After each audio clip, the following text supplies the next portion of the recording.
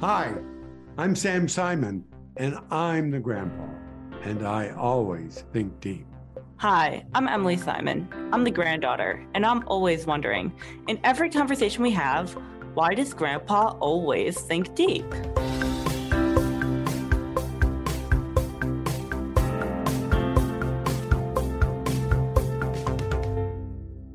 So, Emily, do you remember where we left off last time? I remember, yes, I do. Yes, I do remember. We were talking about forming relationships with people who are different from you, who are part of different groups from you. And basically, like when you go home, do you have to have friendships in your personal life with people who are different from you in order for society to be truly integrated? Right. So we know, or I was saying that we sort of pride ourselves. We sort of think, yay, we're all good because when I go to work, we have African American, Hispanics, men, women, today, LGBTQ environments. Yeah. Now, not everybody is happy with that, or certainly not about affirmatively wanting to make that happen. But even in today, even the most what I would call progressive or more open people who are working hard to make society diverse, even they, when they go home, tend to go home to the same race, same faith, same everything. There's data out there, I wish I knew the exact number, that would suggest that most families or people have no more than 15 other people or couples who are intimate or close families. And they are still That sounds today. about right. And that's still today, almost for most of the people, very similar. You don't go outside our faith or our race when we have that. And I guess it's a question, and it's been argued until that time, we're going to be highly separated and segregated. Now, it raises a lot of challenges, right? Oh, definitely. I think something I've actually thought about this before, and I've thought about I feel like there's like this tension between almost my obligations to the Jewish community to be involved in that community and be a part of that community, and also my obligation to the country as a whole to be integrated, to be friends with all different types of people. But I feel like it's sort of this tension that you almost face like in your daily life when you decide what you're going to do and how am I, where am I going to devote my time to being, and who am I going to devote my time towards forming relationships. Obviously, that's not the only thing that I think about when forming relationships, but it's kind of there in the back of my mind, I think. So I feel like that it raises some interesting questions. Well, it might even be a generational difference. It could be. So what was you're bringing up? Like, who were you? When we grew up, and particularly my mother, now you have to remember my mother was from the South. She was raised in New Orleans. I didn't understand that about her, by the way, until I was about in my mid 20s. I didn't quite understand why she was the way she was because she didn't have a Southern accent. She didn't look Southern. I just experienced her as my mother. Yeah. My father was from St. Louis. I didn't realize that was Missouri. And I don't think this was so much from him, later. But we needed to be among family and our own kind. That was sort of like the message you got growing up. Yeah, and it wasn't always articulated that way. Sometimes it was. And it was particularly about Jewish. Her view of racially was about the Hispanics. And I think she would have said she's not prejudiced, but we don't need to have them in the neighborhood and around us. They didn't need to be. Oh, yikes. We even had a three-door across the audience. I'm putting my hand out, pointing across the street from our house, 4 doors down, the De La Garza. They were, I think, the only Hispanic family on our block. And she often said, don't play with them. So mean. I don't know if it was mean. It was her way of wanting to protect her family and to assure her family, her children grew up right or correctly. And that was with the Jewish community and the people. She had people she admired. She wanted us to be like them. Interesting. So that isn't that different in many, certainly middle class. And I don't know, I think almost in my era, it was the way to be. Now, sounds like you don't have that point of view necessarily or see it as heavily in your generation. So now we're getting to this cross-generation experience. Well, I think I can say in my own upbringing, I definitely was always involved with the temple. I went to preschool there, and religious school there, went to summer camp there. I definitely, like a lot of the things that I did outside of public school was with the congregation, but it wasn't because my parents didn't want me to be around different types of people, because they wanted to be involved in that community. which I think brings us to this balance thing. So most of my friends I had growing up, my parents made most of their family friends through like parents of other kids who I went to preschool with, and of course those kids were pretty much all Jewish. And I don't think it wasn't because they didn't want us to be around other types of people. It was just because they wanted to be involved in that community. So I think you get sort of almost the same outcome, not the same outcome exactly, but a similar outcome, but not with the same intention. Let me offer part of the dilemma. This is not a new dilemma, Yeah. nor is it a new argument, though you and I are not arguing. There is a view that some people have that America is the mixing bowl and everybody should become American. That is, we should come together as a singular culture. And then there is a multicultural movement. And that's part of some of the cultural divides that we even see today. The idea that you can have New Italy or Jewish neighborhoods where they become fully richly engaged in their own ethnic background or cultural traditions, separate but part of a checkerboard of not just black and red, but black, red, purple, orange. And we live in this country, a multicultural, almost breakfast bowl of all those different colors in the same country. And then there are those who said, no, we are a singular country. Even today, you've probably heard it, and it is in the political context, but we hear some politicians that say, we are a white Christian nation, and America should be this. Now we bring it back down to our discussion of how are we raised? Or even if we want to be either one, there is this exclusivity. We were talking about how do we talk to other people. This is actually, interestingly, I think part of the same conversation, isn't it? If we spend all our time around everybody who's like us, it's harder to understand the other's point of view and engage them, even if politically or in any way, we don't understand them. Yeah. That doesn't mean we have to agree with them. Yeah. I grew up in an era of pretty much the predominant view, particularly because it was post-war. I was born in 1945. We were just coming out of World War II. A lot of my culture is, from movies. And in the movies, we had newsreels. And that's where a lot of people got radio and newsreels. Newsreels were graphic. And I can remember seeing pictures from World War II and the Holocaust and terrible, terrible things in the world. And they were on the news, but there was little television. So we did see graphic, but it was on a bigger screen. We heard about it on the radio. We had neighbors. But we still went back home. And it was, America is one. We have fought the war and won. We are a singular nation. And if you look back over all these generations, the tension between bringing in, the Statue of Liberty and the welcoming of different cultures and, wide open arms to everybody to come. Do they come to become Americans and be just like us? Or do they come to America to enjoy the freedom, a secular or a political system that allows them to be who they are and have been and celebrate their own culture?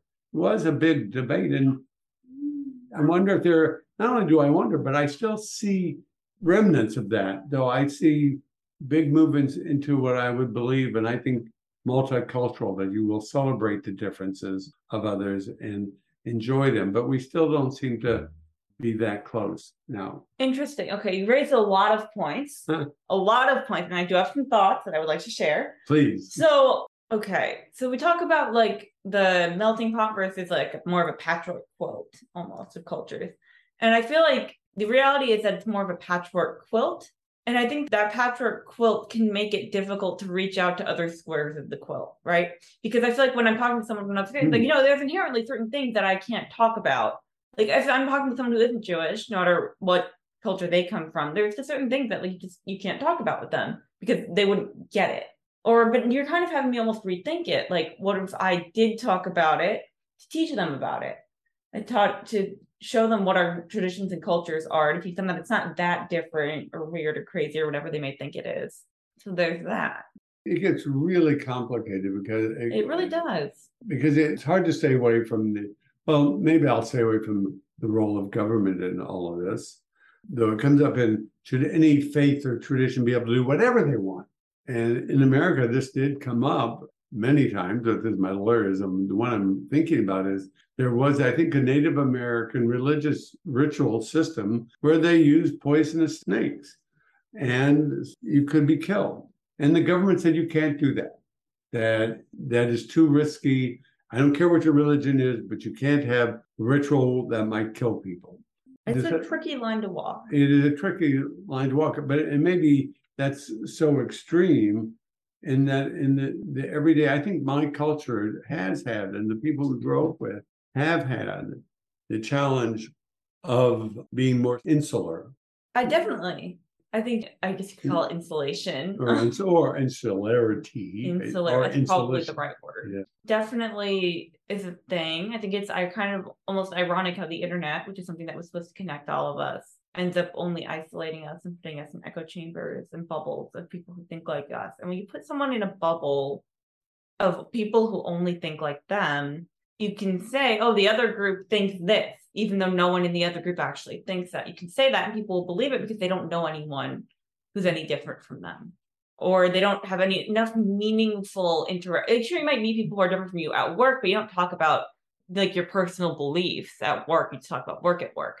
And so I think that having personal relationships with people who are different from you is good for realizing what people truly, really think. So let me go even deeper. Okay.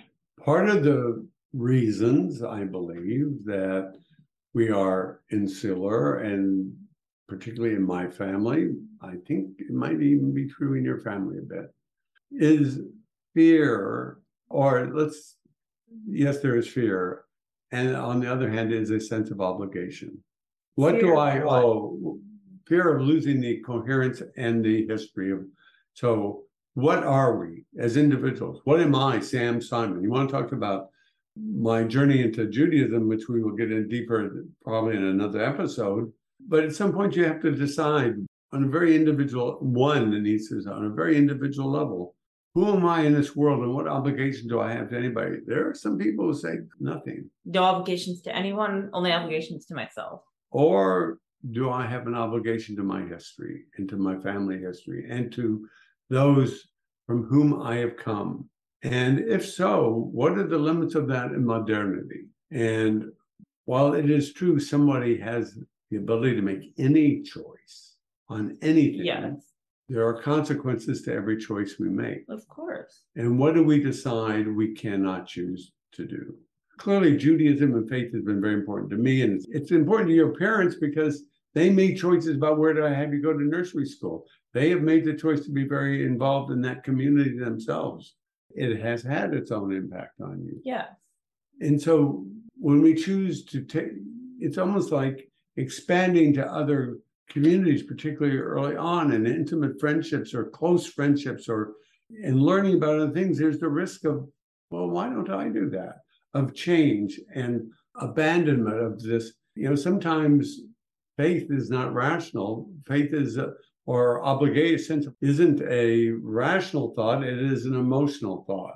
Very much so. Religion is very, very, very emotional. So how do we decide to make decisions? What are our limits on what we do? How are we? Another way to put it, using some faith language, is what sense of commandedness do we have?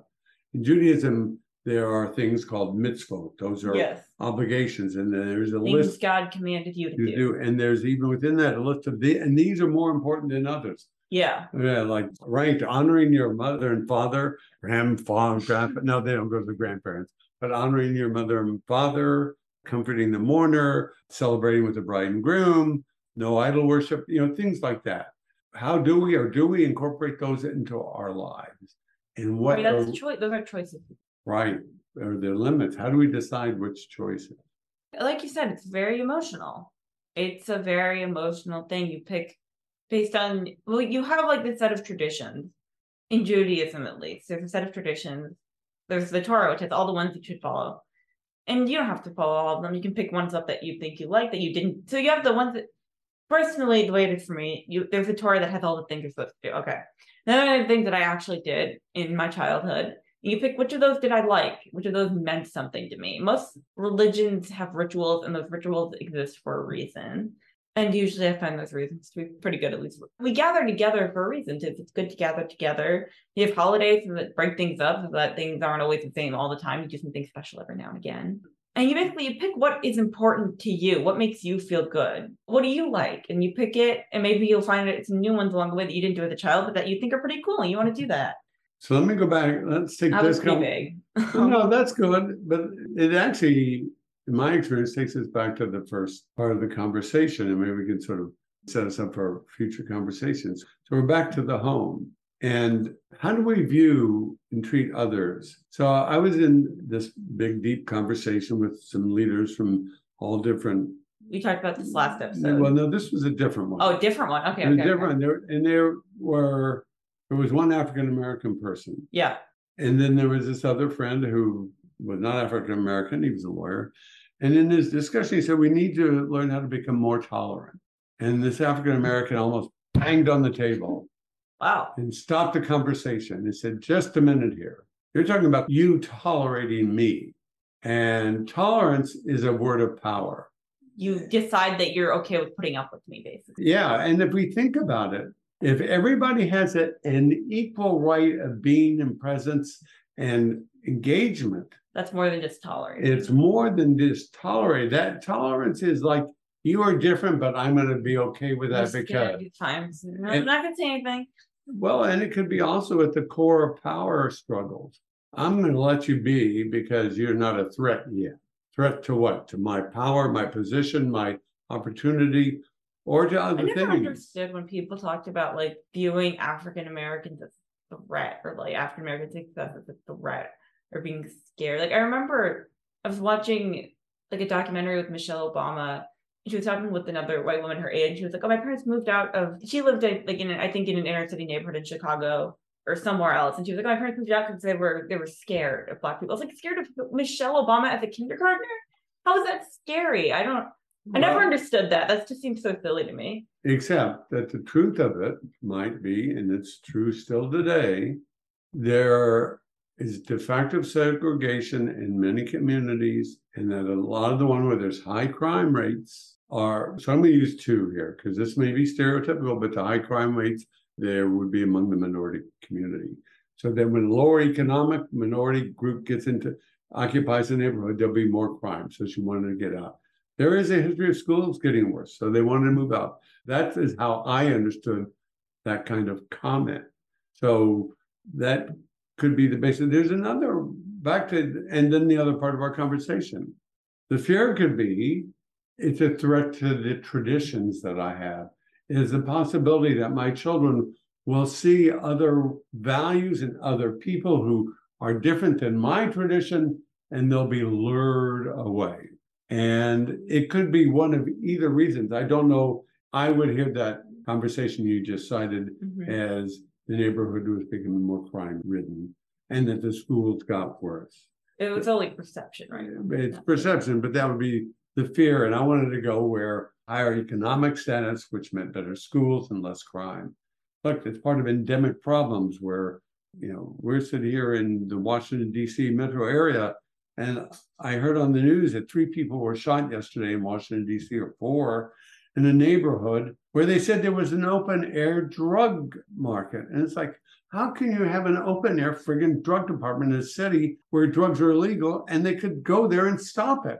But they don't. I mean, so that's like a different kind of topic. But so people move out to the suburbs. Okay, I understand the concept. I want to go back to what you talked about before about people being scared about the threat.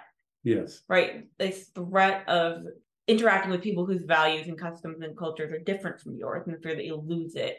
I feel like almost like I kind of, when I hear that, I almost want to jump in and say, oh, well, you just because other people are doing some different things doesn't mean you can't do your thing and I can't do my thing. But also earlier, we kind of just agreed that that's not necessarily where it's at. Within your family, you do your tradition and you do your thing and I do my thing and we do it together and we don't bother each other. And then we have our own traditions within our families, but then you have friends with people who have different traditions. So you know that a lot of Jewish families, and I was one of them, would like their kids to marry within their faiths and in the same group. Yeah. And I think we've talked about him, but one of my very closest friends, and you knew him, is the late blessed memory, Rabbi Berkowitz. Mm-hmm. Very early on, many, many years ago, we were having dinner, Grandma and I, at his home. Yes. His kids were teenagers. Yeah. And he said he didn't want them to date people of a different faith. He wanted to socialize, but date particularly only Jewish young people. He explained to them that the reason wasn't that Christians or other faiths are bad, just the opposite reason, that they're just fine and it's as easy to fall in love with a Christian or a non-Jewish person as it is to fall in love with a Jewish person. And since he wanted his children to marry within Judaism, he didn't want them to be at risk of falling in love with an equally valued human being, yes, but of a different tradition. Mm-hmm. So that goes to this idea of why to be afraid. The allure of the other's traditions and possibility can be high, and inherently you can say there's integrity to most major faiths and traditions, including non-faith traditions out there. And so the fear is, I want my family to be a cohesive whole, to back to what I was saying earlier, to stay with the traditions. What do we owe to those who came before us? And what do we owe to the future? Or is it just whatever, you fell in love and that's what happened and go ahead, So that is a pretty deep question to me. I know how I think believe. that's up to every individual person to answer for themselves. So how do they make that decision? Is it random, or is my granddaughter a fierce libertarian? Anybody should be able to do what they want to do, what they think is right for them. The rest of it doesn't matter. There's no obligation to the past. Well, like you don't have to answer that. That's a you don't have to go on the record yet, Emily. It took me a long time to get there. Well, you're looking at me like I'm supposed to give an answer. I'm very confused. You're giving me some mixed signals here. Well, people don't see it. My words are what I'm saying. Okay. And the audience, we don't rehearse these. These are real time. We're really just talking. We're just talking about things. Just talking. That are really important, right? Yep. They're really important. Really, I loved our conversation and thank you for that. I know it can be difficult. And I would love to keep these going. And again, really hope that on what I consider some of the hardest questions within families and young people and old people, look at, I'm beginning. You're one generation, then your dad and us, that's like 3 generations bandwidth. These are some of the more important ongoing conversations of the day. And for people, absolutely. That's why we'd love for other people to begin to pop in. And are you faced with these? How are you resolving them? How did these issues come up in your own life? And how do you make those decisions? Right. So thank you again, Emily. Of course. And we'll pick this up in 2 weeks. Pick it up very soon. All right. See you all soon. Thank you for listening.